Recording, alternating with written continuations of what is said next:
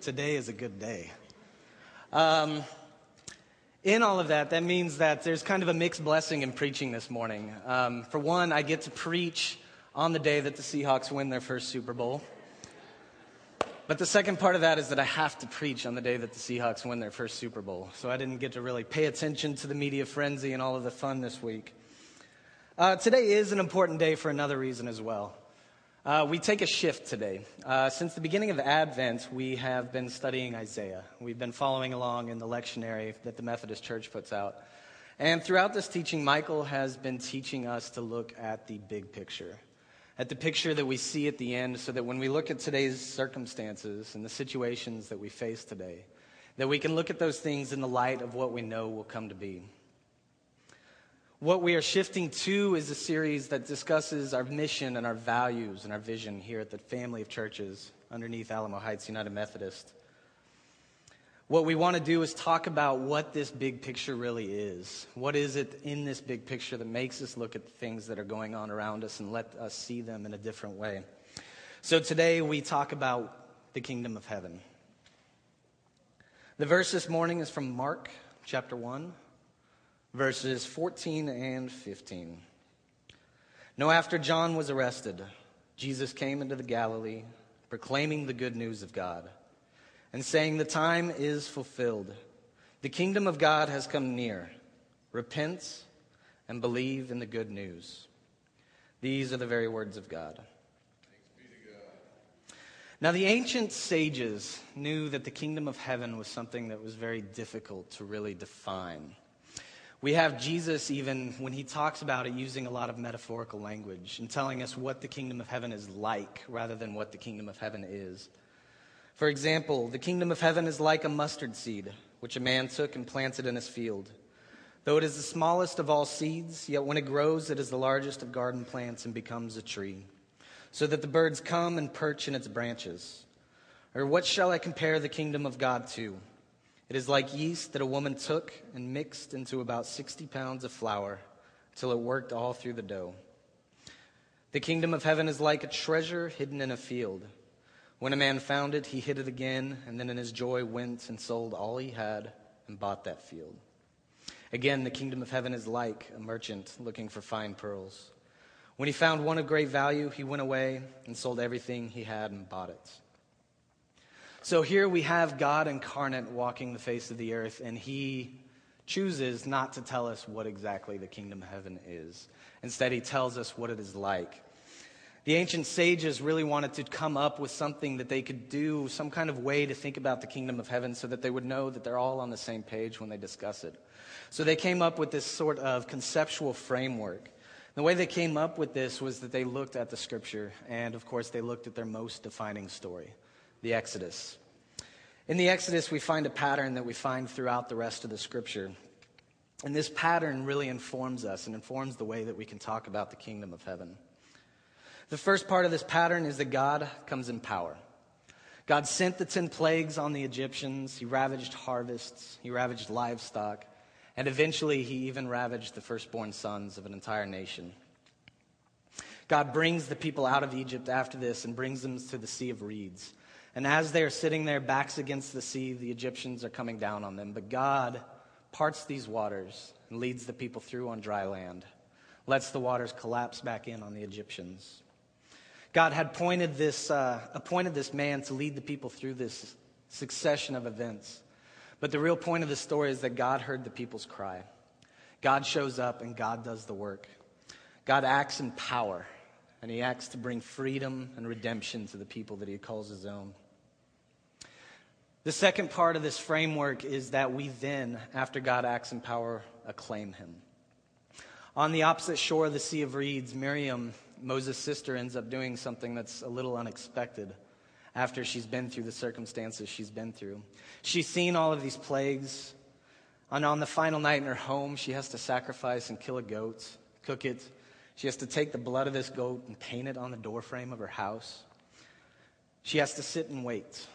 And as she's sitting there waiting, she's probably hearing screams as people realize that their children are dying.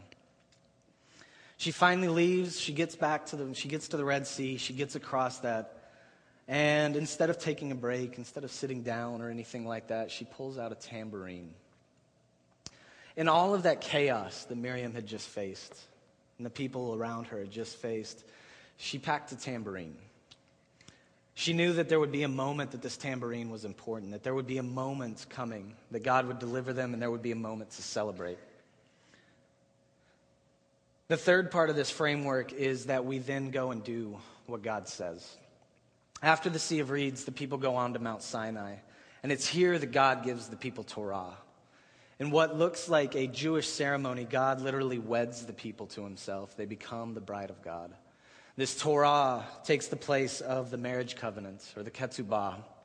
And it's this Torah that ends up teaching these people and enabling them to walk with God and to be a people, to be a nation that blesses other nations. So again, this kingdom of heaven can be described in this kind of threefold pattern.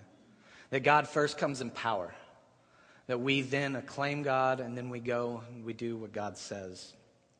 The kingdom is something that we can plainly see breaking out in the past. We see it in the story of the Exodus. We saw it in the story of Elijah, the story of the exile and the return. And for us, we see it come in its fullness, this kingdom, with Jesus and his life and his death and resurrection. In our scripture, the words that Jesus uses is that the kingdom has come near. In other translations, it says that the kingdom is at hand. But the implication in the Greek is not that the kingdom is almost here, that it's on its way, that it's not quite here yet, but will be there. The implication is that the kingdom is here, the kingdom is now, and the kingdom is accessible to everybody. The kingdom is something that we see acting in the past. We see God acting in the past. The kingdom is something that we see acting now. And the kingdom is something that we continue to hope for in the future. So after we are able to kind of get a better idea of what the kingdom of heaven is and what it's like, the question then shifts to, how do I become a part of this kingdom? How do I join into this mission? In the narrative of our scripture today, John's arrested. The man responsible for the arrest is Herod Antipas. He's son of Herod the Great and Herod the Great orphan. Jesus' response to this arrest is that he immediately gets up and goes into the Galilee and begins to preach the kingdom of heaven. There's an immediacy in this verse that suggests that there's something very important in what's happening. He doesn't just begin to preach here. He lifts up his entire life. He grew up in Nazareth. He replants himself on the Sea of the Galilee. The question is, why would he do that? What is the significance of this move? The city that John was likely held in after he was arrested is called Tiberias. And Tiberias is on the western shore of the Sea of Galilee. From where Jesus ends up planting himself in Capernaum, you can look directly across the sea and look directly at Tiberias. He can look directly at Herod, and he can proclaim this kingdom. He can say that this world does not change through the violence and through the manipulation and the coercion that you use. But this world will change in this thing called love and this thing called the kingdom of heaven. This moment of John's arrest ends up becoming a huge, significant turning point for him and in his life and in his ministry. As Jesus continues to travel through the Galilee, we have another significant story that happens in the verses immediately following ours. Peter and Andrew and James and John are doing what they do every day. They're fishing with their fathers. As they're fishing, they see along the coastline a rabbi. This rabbi sees them and calls out to them, Lech achorai, follow me. For the disciples, the turning point didn't come in something big and new and exciting. The turning point came in the mundane. It came in their everyday life. It came in the things that they do over and over and over and over. The first few years of my Christian life were like a roller coaster. I had huge, significant turning points, one after the other, sometimes on top of each other. None of these turning points for me ended up being something like John the Baptist being arrested, but they were huge for me. Some of them were amazing opportunities and amazing blessings, opportunities to travel to Israel, to learn, to go on mission trips. But a lot of them were also very bad.